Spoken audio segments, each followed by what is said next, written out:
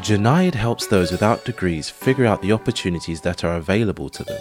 This episode, you'll learn how to succeed without a degree, as well as how to get the most out of LinkedIn. I have a degree, right? So I have an undergrad in applied mathematics and economics, and I have a master's from Columbia University in actuarial science. So I worked as an actuary for a few years. Now, I have a degree, but for the thing is, a lot of people who are good at things don't realize that other people aren't good at those things. Like, a lot of people who are good at school don't understand like why other people are not good at school. And just same thing. So I have enough self-awareness to understand that, look, I had parents who cared about education, actually a little too much, to the point that it was like, oh, you got a 98, why didn't you get 100? Or you got 100, this kid got a 103, why don't you get the extra credit? To a point that I just ignore what they say. Like, I just was like, look, I'll do what I need to. But, after a certain time, you get diminishing returns. Like, each additional point above a 95, you have to work that much harder when that time can be better spent elsewhere, right? It's like this perfection, right? So for me, like, when I went to school, like, I started getting really good at school after like the third grade, right? And I started doing really well. And at that point, it was like, okay, it's me and the other kid. Who's going to finish first, right? I wasn't competing to I knew I was already at the top of class. Now it was like, that's where I was at. But the thing is, and I've had study buddies over the years and who are also very smart. But I remember there were instances where someone would study before me. Yeah. I'd go to their house. We studied. I'd leave, whatever, let's say an hour. They studied more, and I still beat them on the test. Now, at that point, it's not a matter of, work ethic and stuff. Some people are just naturally better at certain things. Like, now, look, I'm not saying I'm a genius or anything, because I've been in classes where, I'm struggling, and the kid's on the iPad the whole time, and when the teacher makes a mistake, he's like, hey, professor, you're wrong, and he goes back to his iPad, right? Yeah. Different people are just better at different things. And for education, what happens is if you're not good at education, especially among certain cultures, you're just devalued. You're you're stupid, you don't contribute to society, blah, blah, blah. But here's the thing. Look at a doctor and judge them. You don't judge a fish by its ability to fly or a bird by its ability to swim. You take someone outside of their areas of expertise, they tend to struggle. They tend to drown, right? You tell a doctor, there's some doctors who don't know how to change their tires, right? Whereas a mechanic can do it in their sleep. So that's what No Degree is about. It's don't value someone over their weak points. Value them by their strengths. Yeah. And so do you help people to find their strengths? Is that kind of what No Degree is about? So No Degree is several parts, right? So nodegree.com is the general website where you can go in, you can learn about different career tips, you can learn about careers that don't require degrees, kind of get more informed, because a lot of you've probably seen this in the career stage. Most people only know of 7 jobs, when they're growing up, doctor, lawyer, engineer. And then only when they get a job, they're like, wow, there's level 1, there's level 2, there's this many people, what type of doctor, what type of this, right? There's careers really cover a lot. So that's one issue, right? That a lot of people just don't know so much about careers, right? Yeah. Even I want to be an accountant. Okay, you want to work for a big company, small company, private, public, government. All these things are different. Which part are you working? Compliance, audit, tax. Yeah. It goes so much, and just there's so much complexity with jobs. So I want to introduce people. A lot of people just don't know about these careers that pay well. It's okay, hey, you can make great money editing podcasts. You can make great money editing video, right? Yeah. And then even within video, there's so many domains. Do you edit commercials? Do you edit movies? Do you edit music videos? They each have a different flavor. Yeah. So I want to introduce people to the opportunities that are out there, and then they can figure out, hey, you know what? I want to go down this route. I want to go down this route. So I help people get started. I have a podcast called the No Degree Podcast where I interview people without college degrees and have them share their stories, because oftentimes, how did this person break into Google without a college degree? Yeah. How did this person break into this, start their own company? And then you learn hey, at 18, they did this. And, they share their mistakes. They share what they would have done. And they give advice on what they would do differently today. Because sometimes there's some people who've gotten into these companies, but they did it in 2000. It's different right now. Yeah. There are other ways. And sometimes it's easier. Sometimes it's harder. And industries change. So, there are certain things skills you had in the 2000s that you can't do, right? And then, there are skills today that will be less, less common in the marketplace. And there are new skills that will be appearing, especially in the world of technology in the next 5 years. Yeah, I must admit, one major thing that a lot of people kind of bang on about is property. 20 years ago, or maybe even earlier, 15 years ago, you could go to the bank and be like, hey, I would like to buy a house, please, sir. And they're like, yes, of course, here's money. And then you go, thank you, my friend, I'm going to go and buy a house. It was as simple as that. There was none of this.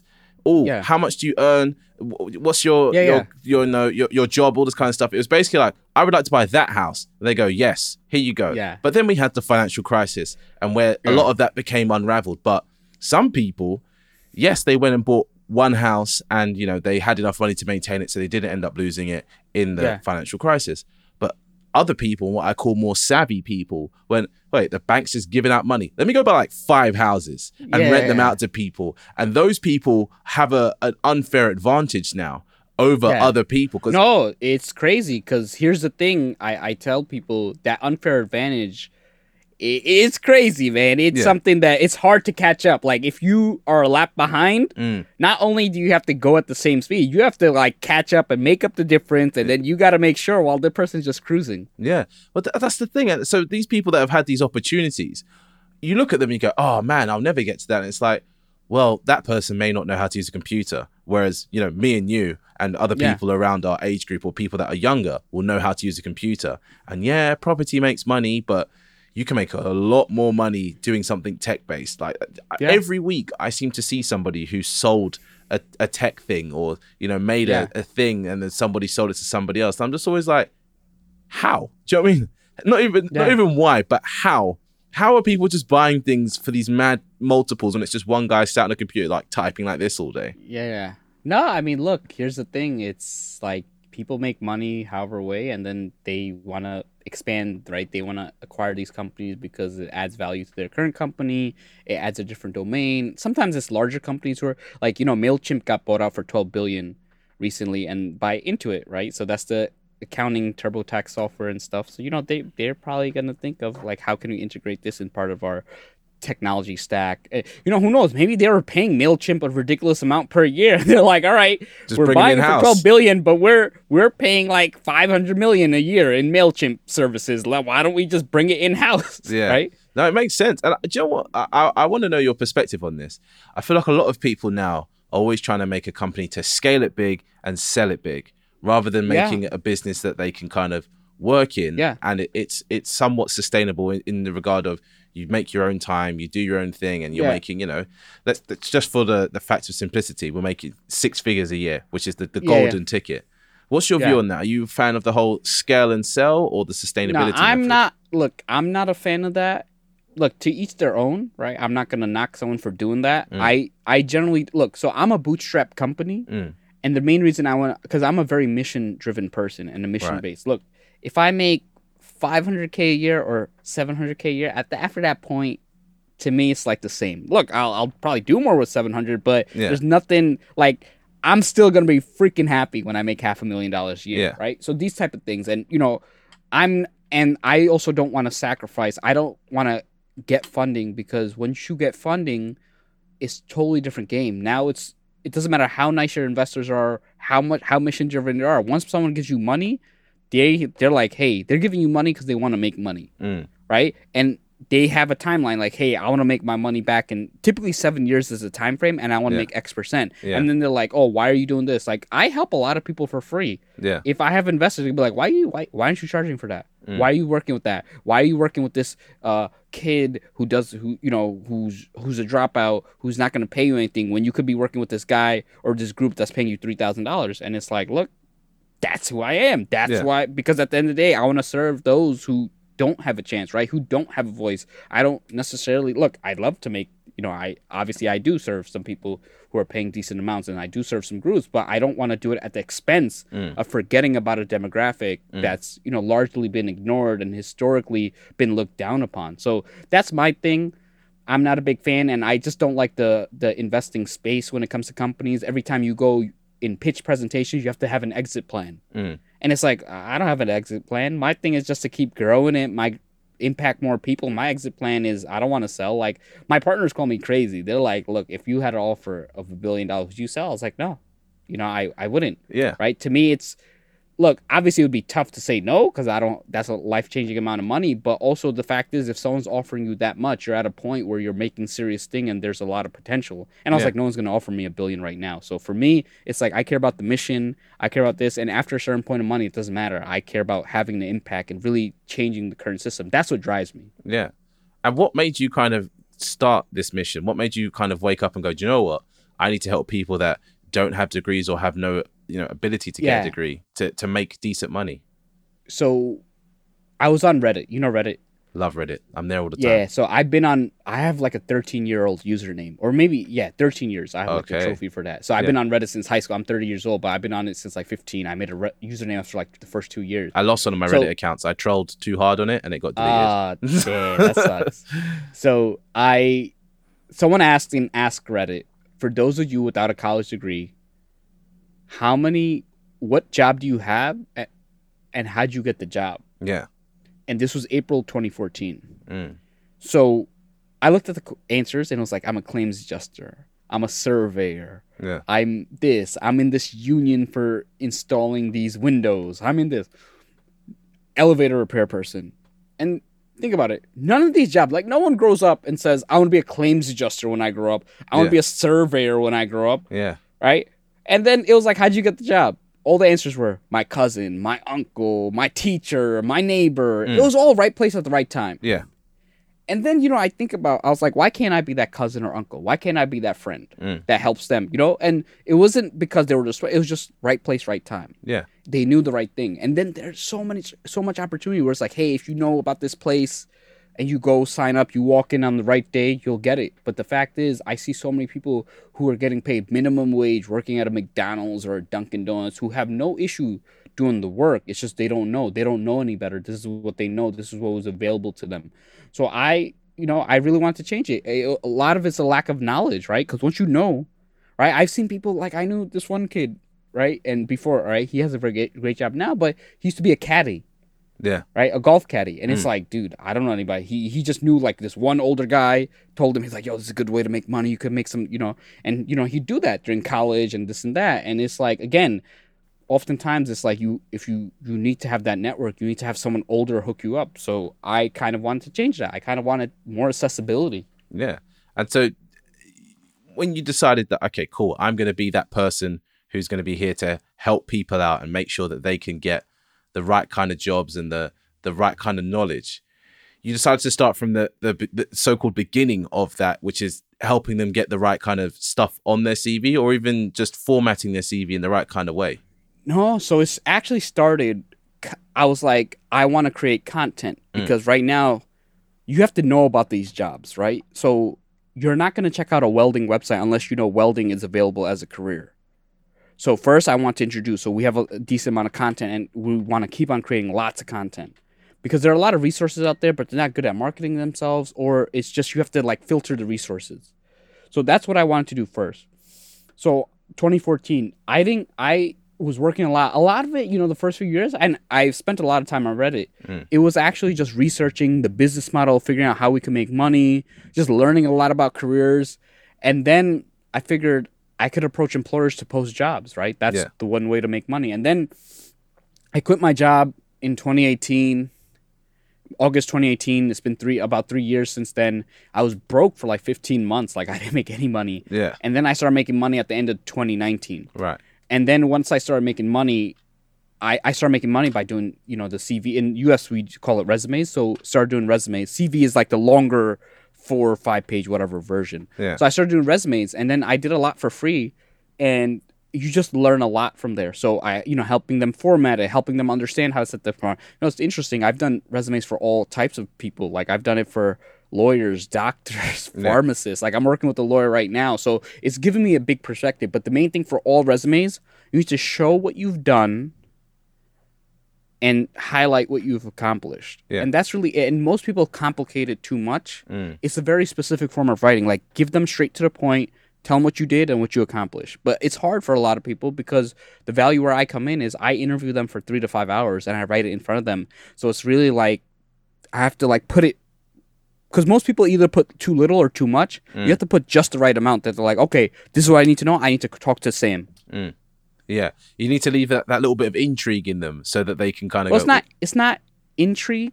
It's just you need to give the most important things. Like think about a commercial. You don't need to know. It doesn't need to be a technical manual. It just needs to be like the 30 seconds. So they're like, okay, this is what I need. So you you want to know, show them what you did. So then when they call you to the interview, they're like, how'd you do this? How'd you save the company $20 million? How'd you save up 40 hours a month? Right? That's enough that they're like, hey, you've done the right things. I want you to do that for me. Yeah. And how did you get this skill of understanding what needs to be on a CV versus what doesn't need to be on a CV? Honestly, I had a decent amount of knowledge just because when I do things, I Google, I search. So I had a decent amount of knowledge. Honestly, I used to browse LinkedIn. And from a post, I take one or two things.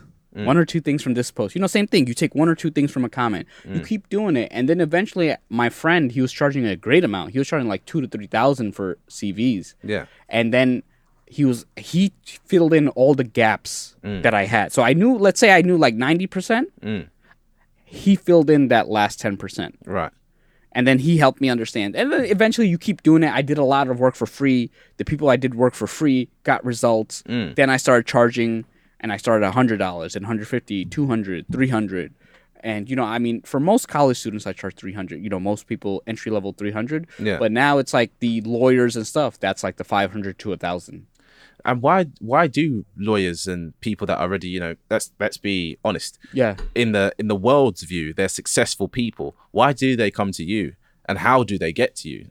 LinkedIn. Yeah. So LinkedIn, they find me. Because again, I tell people I do resumes for people of all background. And the reason they come to me is because I have a very unique process in that most CV writers, they just say, hey, give me a list of jobs you like. I'm going to fill out this questionnaire and I'll write you a CV. But the fact is, they come to me because I interview them. I teach them how to write their own resume while writing it in front of them. So they understand if they need to customize. They understand what's important, what's not, and all that. So that's why they come to me. And again, I have like I have like 90 reviews on my LinkedIn profile. So I just tell people, look, I'll give you 15 minutes. I'll tell you what you need to do. But usually in those 15 minutes, I tell them way more than anybody else has told them. Yeah. Right. And they like the process. So that's why they come to me. It's like the only ones I don't do are technical resumes. My business partners do them because they understand technology a lot more than me. Right. Yeah, no, fair enough. Because do you know what's funny? I feel like at the moment there's a lot of this kind of, start a side hustle type thing. Yeah. And, resume writing is one of them that comes up. Let me tell you, most resume writers suck. This is what I was about to get to. It's either this or Amazon FBA or do trading. And, most people that do these type of things are scammy. And yeah, they are scammy. And if you ask anybody that's scammy, they go, oh no, we're not scammy. But in your regard, as in, obviously I've let you speak for a little while. You're describing what you do. You're describing how you do it, and it's like, yeah, this makes sense. And then even the fact you said, look, I don't even do technical resumes because I can't. These people will tell you they can do a CV for anything. Do you know what I mean? Yeah. And look, the reason I can do a CV for almost anything outside of technical is because here's the thing. They have all the knowledge required for the resume. I have to get it out of them. Yeah. That's what I'm doing. I'm interviewing them. They know everything they've done. I just know the structure and I know the specific form of writing. Yeah. And even then, it's like, I'll tell people, look, I haven't done this type of resume. I won't charge you as much. And usually I say, look, I'll charge you let me tell you another reason why people use me. Let's say I'm charging someone $600 to $700. I'll say, hey, pay $300 before we start working. And you pay the second $300 if and only if you're satisfied and you like the level of work I provided. Yeah. So then they're like, and I say, look, I could talk a big game, but you feel like, oh, wow, this is high school level stuff. Yeah. And for people who are new in industries, they'll be like, look, I like you, but you haven't done this. I'll be like, look, you pay the rest when you get a job or when you start landing interviews. So then it's like, okay, cool. Like, I'm not taking risks. Like, they're paying a minimum amount. Like, it's still going to get them somewhere. And then, so that's like another reason that people use me. So it's like, if I didn't interview them, like, I can't do a resume in an hour. Yeah. Like, for a new industry, I can't. Because, Yeah, fair enough. And have you ever kind of helped people get placed in a job type things? I feel like that's normally like a coupled package is help you write the CV or the resume and then get them a job. So in my package, I teach them how to find jobs. I teach them how to network. I teach them how to be efficient with their time. I teach them the cover letter strategy, networking strategy, how to get referrals. I do all that. Because here's the thing. If I told you to jump across a 10-foot river and you jump 9 feet, you would drown. Yeah. Same thing with the job. You could do 90% of the right things, but if the few 10% that you're missing can hold you back. Like, I've had people in 15 minutes, I'll be like, hey, wow, your CV's good. Just make these changes and do this. And all of a sudden, they land more interviews. So it's like, for people who are doing the right things, I just reject that. I'll be like, look, here's what you need, or hey, here's a sample, CV. You can get it done. So that's like, you need to incorporate all that, because in order for my clients to get results and make me look good, I have to equip them with all the knowledge. You could have like people say, I just need a resume. I don't need any of that. I'll be like, hey, I'm not right for you, because that's a key component. You could have the perfect resume, but if you only apply to like 4 jobs, dude, it doesn't matter how close you match them. You don't know. They could have hired already. They could be like, I can't pronounce this guy's last name. I'm not going to interview him. They could be like, oh, hire someone internally and they legally post it. All these things. Like, it is a numbers game. It's not like you just go apply to 4 jobs, you get 4 interviews. That doesn't happen to people. Yeah. And okay, so I have a little, like, not a troubleshoot thing, but like a few things that I'd like to ask you. What do you think of pictures on CVs? Because I've had a lot of people apply for jobs from the Philippines, 100%. And they have pictures, their height, their weight, and I'm like, why would I need all this? No. Let me tell you something. A lot of companies, like Google, gets 50,000 resumes a week. Yeah. So that there's software involved. Yeah. Like, hey, if I'm hiring for a podcast engineer, there are filters for past companies that they worked at, all that stuff, right? Now, think about this. How can a computer scan a picture effectively, and what does that even tell them? Right? It doesn't tell them anything. That's what your LinkedIn profile is for. They're going to Google things. So every person who I've seen puts a picture, once they format their resume, automatically they're like, I got no interviews, now I'm getting interviews. So don't put, unless it's the local custom, unless they say that, but that's what your LinkedIn profile is for. Put a link to your LinkedIn profile URL in your thing. The resume, again, they're only looking at it for 6 seconds on average. Maybe if they like you, they're looking at it for 10 to 20 seconds. Do you want them to spend like 2 to 5 seconds looking at your picture? Yeah. It's taking up space. Yeah, and you don't know, like, if they print it, you don't know if they're looking on their phone, how it's going to appear. All these things, they just don't. It's not effective. And you're a fan of the 1-page resume, I'm assuming. No. So so the resume needs to be as long as it needs to be. All right. 1 to 2 pages. Now, 1 page if you don't have a lot of experience and stuff, and it's all about relevancy. Like, for example, if you have 10 to 12 years of experience, you've worked at big companies, you've had like 3 different jobs, and you got promotion, you're not going to fit that on 1 page. Right? And most recruiters are fine with up to 2 pages. Yeah. Now, if you can't tell your story in 2 pages, that's a different issue. And for some certain things like government, they need longer resumes for, academic CVs and all that. Yeah. It's just, look, don't make it 2 pages because I'm telling you that I worked at Popeyes when I was 14 years old. Like, that's not relevant in my staging career. But, I can't fit mine on 1 page. And the people who... Now, look, here's the other thing about resumes and CVs. You ask 100 different people what they think, you get 120 different answers. Right? It's just the same thing. You ask a logo, show a logo to 100 people, you're going to tell you so many different things. Yeah. What you have to do is you have to follow best practices. Don't focus on pleasing one person unless that person says, hey, I'm going to give you a referral and you need to do these things, then you got to listen. But the fact is, don't please that one person and then piss off 10 others. Yeah. Like, there's some people who are going to say, do this. In podcasting, there's some people who are going to say, use this mic, use that mic. Yeah. But at the end of the day, you got to focus on, hey, do I have a good show? Do I have good content? Do I have that? So same thing with the resume. Focus on, does it make sense? Does it have relevant info? They're only going to look at it for X amount. 2 pages, I have 8 years of experience. 2 pages is okay. Right? So generally 1 to 2 pages is going to vary from person to person. Yeah. To be honest, I'm trying to get to a space and a kind of operating level where I don't have to use a CV. And I feel like I'm already there. The reason why... I'm going to tell you, you should always have it. Oh, yeah, I have one. And I keep it up to date. But I'm saying that as in, I want... Obviously, where I'm running a business, it's like people come to my business because they trust my business. They know the quality of my work. Yeah. No, I get it. But I'm going to tell you something funny. I've been asked for a resume here and there. For random stuff. You'd be surprised. Yeah. Probably good paying stuff as well. They just want it. Yeah. They just want it. And you know what it is? Sometimes they have to give you an introduction to someone else. Like, they love you. Yeah. But they have to give you an introduction to... So each time your resume gets passed along, you lose some social capital. Like, unless it's your brother who's going to vouch for you, they're not going to vouch for you the same way that a family member would. Right? All that happens is that your CV is forwarded to somebody else. This is so-and-so. Yeah. This is so-and-so. Now, the thing is, if you have a good CV, when they forward it, they're like, oh, wow, yeah, you said good things. This is good. You got what I mean? So in that sense, you still want to have a decent one. And it doesn't have to be perfect. It just has to be decent enough that they see it. They're like, because again, if you send something to your friend and it's bad, they're going to feel embarrassing forwarding it. They're going to have to spend more time justifying why they're sending it. Like, oh, no, trust me, I did this. You know what I mean? So it's in those situations, you'd be surprised that sometimes some people just ask for it. But again, it just makes things easy. Like, hey, here's some things. You want some info on my background? And that's why it's like the website's very important. But again, it does come in handy here and there. And you just never know. Sometimes you just like, wow, this is a crazy job. Like, is this a real job? I get to be a podcaster and I get paid for it. Yeah. Stuff like that, and it just helps. Yeah. Oh, fair enough. And what's your view on cover letters? Because I feel personally, I know most people will see that, oh, yeah, here's a job. Oh, write a cover letter. And they're like, yeah, forget that. No. Forget that. So I'll tell you, here's the honest truth. Only 25% of people read cover letters. Somewhere about 38 to 50% of people care about cover letters. Now, here's the thing. Don't spend a crazy amount of time, because if there's a 75% chance that something's not going to work and it eats up a good amount of time, why would you do it? Right? So what you want to do is have a template that you slightly customize. Don't spend too much time on it, and then you do it. Now, here's the thing, because I've seen top recruiters are like, I've never read a cover letter. So...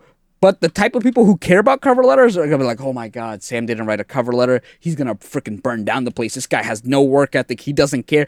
They just assume, and that's why they suck. They're just shooting themselves in the foot. Same thing. It's like, they just assume things. Oh, you don't have a degree, therefore he must not care. They don't know. So in general, like, write it, but don't spend 30 minutes on it. Like, dude, people are not going to read everything you write.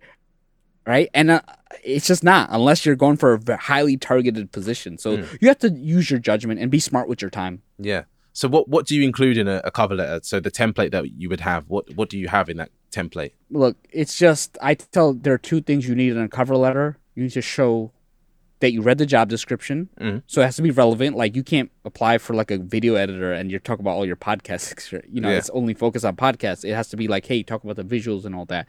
So that's that. Show what you're applying for, show how you read the job description, show how your skills are relevant, and give some accomplishments like, hey, what XYZ, and show that you did a little research on the company. Like, hey, I'm a podcaster with XYZ experience. Today I published 200 episodes. I'm ranked this high on Apple. I'm doing XYZ. One of the things I attracted, and typically like half-page cover letters or less. Like, that's what you want to do, like a half page. Don't go crazy. And then kind of say, hey, one of the things that attracted me to the company is that you're a growing company, that you have a good staff, that you value diversity and inclusion, and that you're supporting artists, and that's the type of company I work for. If they read it, cool, you check the box. If not, right? Because here's the thing. You're better off time spending messages to people as your cover letter. Like, hey, send a message to a hiring manager and get a conversation going. Be like, hey, I'm really interested in the position. I'm more than open to a 15-minute conversation where, we can discuss whether or not I'm a good fit. Something like that. That has a higher response rate than a cover letter. Yeah. So you are arguably one of the most active people on LinkedIn that I've come across. If I go on my LinkedIn, normally the first 2-3 posts is you commenting or reacting to somebody's post. I comment like crazy. I do like 100 comments a day. Yeah, and they're not. I feel like they're not copy pasted. They feel like genuine responses. No, they are, dude. I don't copy and paste because, dude, there's like some people who just like, absolutely, thank you, great post. And here's the thing, it's like, look, I'm here to add value, and I want to make sure that like people see that it's a conversation. I don't want them to think like, because there are pods and inorganic engagement things, and you see all the posts, great post, amazing, you're amazing, cool, but it's like I like to give my thoughts and I like to support people. I mean, I wish I could write paragraphs, but I also have to be like time. I'm trying to spread them out. But yeah, no, I'm all about supporting people because I'm only where I am because of people who supported me. Yeah. So when did you kind of decide to become so active on LinkedIn? Because I think I've had you on LinkedIn for nearly a year now. But I found you in someone else's comments, and you were just in there, and I feel like we had a bit of a dialogue. So it's 2.5 years of being active on LinkedIn, and I'll tell you my journey. So I have no degree DOTCOM as the username on Reddit. That's the company one. I used to give a bunch of job advice, but let me tell you something. No one looks at the username on Reddit. Like, no one looks at it. So it would lead to no traffic. And it's like, look, I love to help people for free, and I don't mind, but I also need a way to get traffic and stuff like that. So I was like, all right, Reddit's not working. Then I was like, all right, let me try Quora. So I was getting some views in Quora, but it wasn't translating to traffic. And then Quora, some of these answers, like, damn, these people are like crazy professional. Writing mad essays on there, man. Because I was doing the same thing. Yeah, and I was like, all right, this is not gonna work, right? Yeah. And then I was like, wow. I realized organic reach was high on LinkedIn. It still is. I was like, why not LinkedIn? Because I was like, here's the thing on LinkedIn. They see my picture.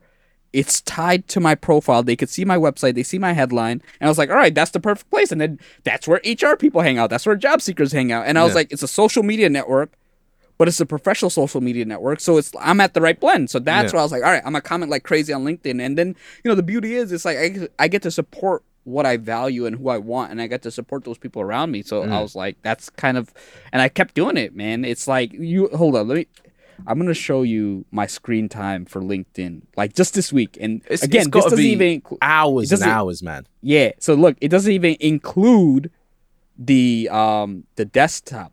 What does that say? Does it say 12 hours?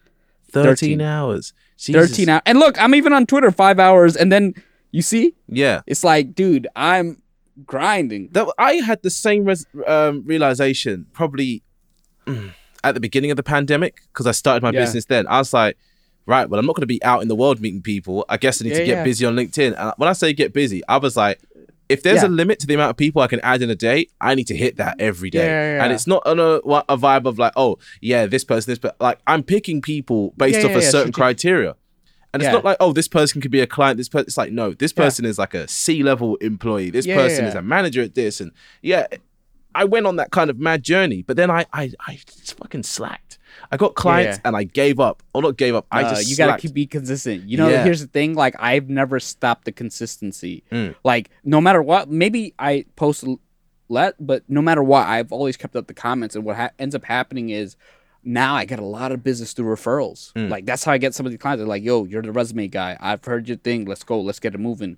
So it's important. And here's the beauty of LinkedIn, dude. I don't even have to go in person. I like sit on my couch and like just type in comments all day in between. Like while I'm waiting for food, I'm typing up comments. While I'm chilling, while I'm commercials. So it's like, it's the beauty. I mean, I still value in-person networking, but it's like, now it's like, do I want to go drive this and that? But I could just sit on the couch and be on LinkedIn, right? Yeah. So it's like, it's amazing. Yeah, no, most definitely. And that's the main reason why I know who you are, because sometimes you add people, and if you're like me and you don't post a lot, which will be changing soon, because everybody I've spoken to is like, you need to post more, especially with this podcast, use it. But you comment so much, and it's like every time I see your comment, I know this is going to be a good post. So because sometimes you scroll and you see the regular posts, and some people are trying to post memes and jokes, and that's it. Oh, okay, it's time to focus in. So that what normally happens is I read your comment, then I go read the post, and even if I don't interact with it, like your comment or anything, I'm like, this is good content. It must be. Yeah. Because look, it's like I care about content integrity. I try not to engage. Like, I try not to argue online. Unless, I'll make a point, kind of leave, only because you know how it is, argue online. It goes crazy. And I just try to add value, and I don't comment on reposted videos. I don't like that stuff, because I want to make sure that, look, if someone's following me, look, once in a while, it's like, damn, that's my good friend. I'll support it. But in general, if someone, I consider stolen content. If you repost a video from Facebook, that's stolen content. Like, I saw one guy, he was like, he got 300 million views on LinkedIn. Every comment was just a video that went viral on Instagram. It's like, dude, that's not yours. If you posted yourself, you'll get nothing. I'm always wondering how they find these videos so late. These videos are like they're from like 10 years ago. Yeah, dude, it's look like, at this dog. It saved its owner. I'm like, what? Dude, how have you found this today? No, you know what they do? They go on Reddit. They look at what was most upvoted in the past year, and that's kind of how they do it. So they've known this got in post. They've known that. And it's like, dude, man, I've been on Reddit. I see it on Reddit. I see it go to Facebook, because usually Reddit is where it starts, right? Almost definitely, all the time. And so it's just lazy, and it's like, at the end of the day, it's like, that's not what I want to do. Look, have I sacrificed followers? Yeah. But it's like, I don't want to gain followers if I'm reposting someone else's cat videos. I want to make sure that if I'm getting followers, they're following me for what I believe in and this and that, because so many people do a bait and switch. They'll grow that way. And now it's like, oh, I know some people, now that I have 500,000 or whatever, 100K, 200K, now it's like, all right, now I got to post my business, but it's crickets. Yeah. So now it's like, okay, you got these followers who are so used to cat videos. They're not going to spend dollars on you, man. Yeah, no. Because it's like, okay, cat video, a little bit of a meme here. Okay, and buy my course. It's like, sir, we did not come here for courses at all. Like, we don't even, we don't need you. We have good jobs. So, Yeah, no. To be honest, I don't think I've seen any of your own posts on LinkedIn at all, but I've definitely seen a lot of your comments. So what do you post on LinkedIn? What is your, do you have like a strategy for content? I'm a clown, dude. So so I mix it up, man. So like I made a poll the other day. I was like, can your boss rotate a PDF? And the reason I did it, Because again, a lot of people got. no, you know, and again, it's a joke, but I also try to have jokes that tie into, that point out some absurdity, because oftentimes I see so many times you have these bosses that are incompetent and they get these roles and they're so out of touch. And that's why I asked, not, yes, the joke aspect, but it's also that, dude, it's 2021. You can't go, like, there's literally rotate PDF. You go on the first link and it'll rotate your PDF for you. Or in your thing, you right click and you click rotate PDF. So, you know, the fact is, and, you know, there are people like, well, this is ageist and this and that. And, you know, I counter, I was like, what do you mean? I was like, you're ageist for assuming that old people can't rotate PDFs. You know, like incompetent people can't rotate PDFs, you know, not old people. So, you know, I'll do stuff like that. But then today I called out, I think today, just the last post, I called out content creator, because you see a lot of posts that go into talk about decrease in views. Oh, my views are down, views are down, views are down. And I straight up, I called it out. I was like, look, your views are down. I was like, you know, for all you who complain your views are down, go to Instagram, go to YouTube, go to Facebook, and then tell me about views. Go on YouTube, go publish a video and watch it get 6 views, and then tell me, you know. And I was like, look, most of the content creators are lazy. They're getting away with basic things. They've had this thing where it was like easy to get views. Now it's like getting more competitive, and it's like, look, that's what's gonna happen. Step up your content. You know, like I don't have a decrease in content because I make sure I put effort and stuff into my content. You know, and if I get a decrease, it's like, look, what can I do to adapt? And then even if I get a decrease, oh, my post got 30K, now it's 15K. Okay, cool. Where else am I gonna get 15K? I'm not gonna get that on Instagram. And I was like, look, if you're a good and you're gonna see there are a lot of content creators who get a lot huge followings on LinkedIn, they can't crack YouTube. Like, how are you a video content creator on LinkedIn? You have a whole video agency. You can't get views on YouTube? You suck. You just got lucky that the video content on YouTube haven't found LinkedIn. Because they would have dominated you, right? You're lucky that, you know, you can't hack it on TikTok because you actually don't have real skill. Right? So it's like these type of things. Like, I'm telling you, LinkedIn, it was like an easy person's game, and now it's getting more competitive. So I'll call stuff out, and then I'll also talk about, like, you know, diversity, equity, inclusion. Like, I'll talk about, look, like, I work with a lot of minority clients. I made a comment, talk about how, like, I've had clients change their names. Like, their name, like, you know, instead of going as Janaya, they go as Jay. Right? Because, again, there are plenty of resume studies that show that if you have a name that's ethnic sounding, you're less likely to get called for an interview. And I've seen it all the time where my friend was actually commented. He said he knew a black recruiter, same resume, same thing, no callback. She applied to the same organization, same resume, changed the name, callback. What is that? You know, 100% it was the name. So, you know, I like to point out a lot of things, just share knowledge, share resume tips, share career tips, share insights, like, and into career. I like having diversity in content, and that's probably one of the reasons I haven't grown as much, but I like making sure that regardless of what you are, whether you're a job seeker, whether you're an entrepreneur, that you're still getting value from my content. Because there are some people who just focus on job-related content, but if you have a job, that's not helpful. If you're an entrepreneur, that's not helpful. So I try to have good diversity so that, you know, I'm pleasing all my connections. Yeah, because I mean, some of your connections are probably people like me that kind of just like vibe with what you're doing, but like I may not come to you for any kind of CV help because it's like what we said earlier. I'm sending my CV on to somebody else who's just doing it to go, this is Sam, this is what he does, and obviously I'm sure I could send it to you and we could, you know, tweak it and make it 100% perfect. But I used to look at CVs not for a living, but as part of my job to hire people, so I know what I like to see versus what I don't like to see. Mine's like bare bones. It's a little bit more designy now. I've got, you know. Skills on this side, my you know, my career here, and then the next page is my qualifications and this and a career objective and all that. You know, no address because they ain't going to send me no post. No. LinkedIn there, all this website. It's doing what it's meant to do, right? No, of course. But I think the reason why I say all that is kind of like you've learned a lot of stuff. It sounds like from just trial and error. Is there anything that you've tried that kind of didn't work out, or something that you tried that you wish had gone differently? This is tough. I've tried a lot of things. I failed a lot. One thing is when I quit my job, I wish I started the resumes earlier because, you know, as an entrepreneur, it's like you're making money, right? When you start making money, but then you're always reinvesting. And it's always like a game of catch up, you know, where you're like making money. Like I've had months that, you know, at 15, 20K hits the bank account, but I'm walking away, I'm reinvesting majority of that. Maybe I'll take a little, but I'm reinvesting, you know, like the 15, 20K, you know, I have like, workers. I have all that. So that's one thing. Like, I wish I was more. I wish I made the money earlier, and I wish I focused on those skills. I wish I posted more earlier on LinkedIn. It was a free for all at a certain time. Like the views were just absolutely crazy. Pre-pandemic as well, it was a free for all. Yeah, pre-pandemic. Yeah, pre-pandemic. I mean, look, I was posting on pre-pandemic, but I started active on 2019. So if I barely posted the first 6 months, it was just all comments. But if I posted a little more, I probably would have had double the followers. So that, but honestly, man, it's just like I'm always testing, and I'm not testing for things to go right. I'm testing to learn. So that's like that's my thing. It's like perfect is the enemy of the good, right? Perfection is an illusion. And as an entrepreneur, if you chase perfection, you're not an entrepreneur. You're just a lazy. And a lot of perfectionists are lazy because they're like, yeah, I'm going to do this when things are perfect, but things are never perfect. Dude, think about your favorite company. Their products you buy are not perfect, right? And yet they're still making money. Look at your logo. Nothing's perfect. Good enough, right? Yeah.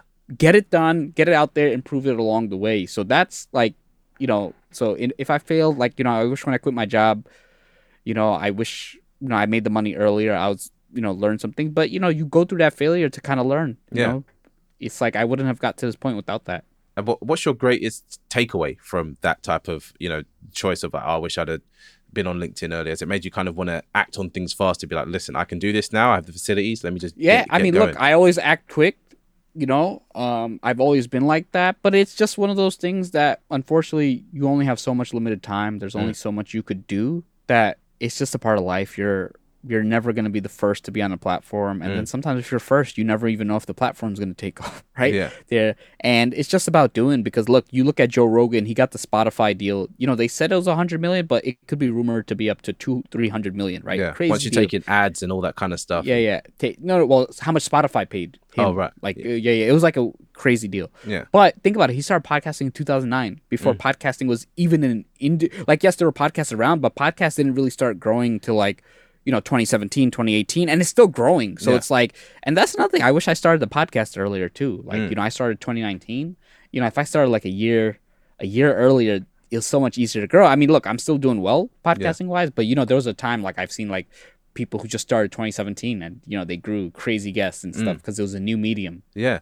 Do you know what it is now? I feel like it's the same kind of thing that's with YouTube. It's where quality will outshine, the people that are, got the big Instagram following or whatever. So you've got a big Instagram following, but can you handle a conversation? Can you have an interesting banter that's not just kind of like inside jokes or stupid shit? Yeah. And that'll get you so far, because people might love you, and if you're good looking, then people might be obsessed with how you look or whatever.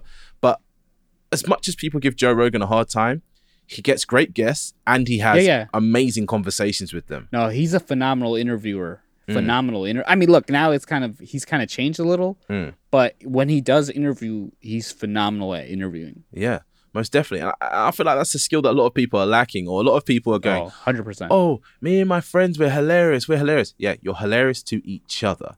Yeah. Put some structure down, or at least have a basic concept that you can cling to, and that will give your show a bit more. Most people, they'll rag on athletes, they'll rag on these, oh, he's so bad interviewing and stuff. It's like, dude, go in front of the stage, go do an interview, and watch. Like, you're gonna suck. You'll be like, yeah, during this, I struggled, I had a bad hair day. It's like they're not gonna be eloquent. Like, it's not easy. Well, yeah. So the best way to put it is, you go run around for 80 minutes, 90 minutes, or however long an American football game lasts. Sometimes that thing lasts for 3 hours. Then you go and chat to someone about how crap or good you did. You're not interested in that. You want to go eat.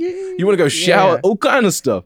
No, so 100%. I love that people always talk about, if he'd only done this and that. Well, you can't do it. Dude. Yeah, exactly. Like, if only you if only you took a walk yesterday instead of sitting on the couch. It's like, unfortunately, you're going to have a bunch of criticism. You're going to have all that. But, the good thing is, look, the way I look at it is, the more people who speak your name, the more you get yourself out there, the more you get paid. So, these people contribute in their own way, these expert chair analysts. And plus, they're always fun to make fun of. Oh, yeah, 100%. But to bring it back to the point I was trying to get to, is that, especially with podcasting or content, let's just say content in general, a lot of people will have, especially now, everyone's got smartphones, right? So there's no excuse. You can always have great video, right? Or decent video. Yeah. As well, with podcasting, you can record into your phone. So it's not so much about a lack of access to the materials to get the stuff on the platform. It's more about the quality of the content. Yeah. And I've realized a lot of people think they don't need to have quality.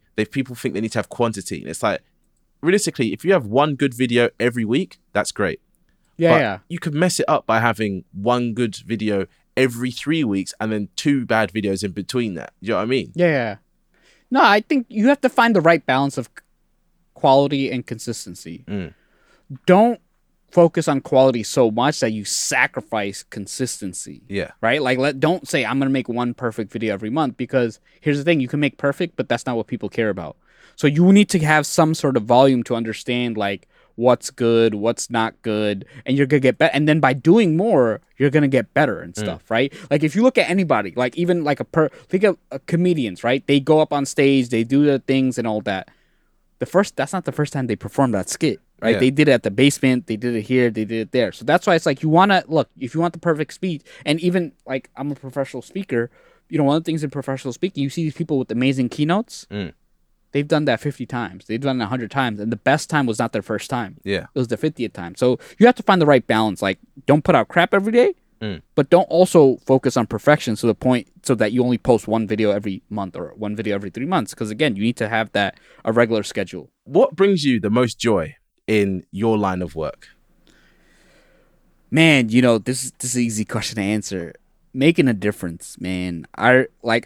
When I see someone who hasn't got any jobs, who thinks like they're at the, you know, they're not going to get anything, or they doubt themselves and they're like, wow, I got something. Like, for example, I helped my friend's wife get a job at the UN, right? And that was like her dream role, like, you know, for what she wanted to. I mean, the UN, if you get into UN, that's like typically your dream role. Like, what's higher than the UN? It's a job for life as well. Yeah. Look, they said she had to record a video, maybe like a few minutes. I forgot the exact video, but maybe like a few minutes. They said her video was good and her resume was so good that she didn't have to interview. Just got the job straight away. She got the job. Like, she didn't have to do a formal interview. So I was like, then it's like, wow, damn, I'm good. I'm nice. Yeah. You know? But, you know, I see some people who are like unemployed and all of a sudden they get a job. Like, I helped this kid get a $64,000 raise. He was making $32,000. Now he's making $96K. Yeah. You know, and that's like, wow, like, it changed his life, you know? Like, 32 is like rice and beans money in NYC. And then the other one is like, look, I can have a lobster and steak here or there. Pop champagne and throw it out in the limo. So it's just kind of just seeing these people who they've had these roles, and, you know, I help them realize, like, look, this is possible. Like, I've gotten, like, this has been a recent, like, I've gotten someone into Google he was actually unemployed. He got a job at Google. I've gotten someone into Coinbase. I've gotten, you know, so crazy companies, and it's just like, damn, if only I was this good earlier on in my career, I could have got a job at one of these companies. Oh, yeah. You know, so, but that's really, it's like, I can actually have a difference. I can make an impact. Like, I've had people who are like, man, thank you. I wish I knew you 10 years ago, because, you know, I didn't have, but thank you so much for what you're doing. Like, I don't have a degree, but, you know, you've shown me that it's possible. Like, that's why I do what I do. And that's why it's like the podcast is like, I'm big on free content, because I know how it is, man. Not everyone has the money to sort of pay me, and that's fine. But I want to make sure that they can still get value. That's why it's like, I have the podcast, I have all these things, and, you know, I want to keep growing, man. That's what drives me, man. Just making a difference. When I'm able to just help someone get a job, when I'm able to just change someone's mind and then help them realize, like, hey, man, we should really do this. Where can the people find you online? So follow the No Degree podcast on nodegree.fm. It's on your favorite platform, Apple, Spotify, all these other platforms. Check out nodegree.com if you're interested in careers without college degrees. Follow me on LinkedIn. Send me a connection request, JONAED. You're going to see founder of No Degree. You'll easily find me. And just say, hey, I listened to you on Sam's show. I'd love to connect, and I'll accept you. Thank you for listening to People Explained. New episodes come out every Monday. We would appreciate it if you gave us a review on Apple Podcasts and shared this episode with a friend.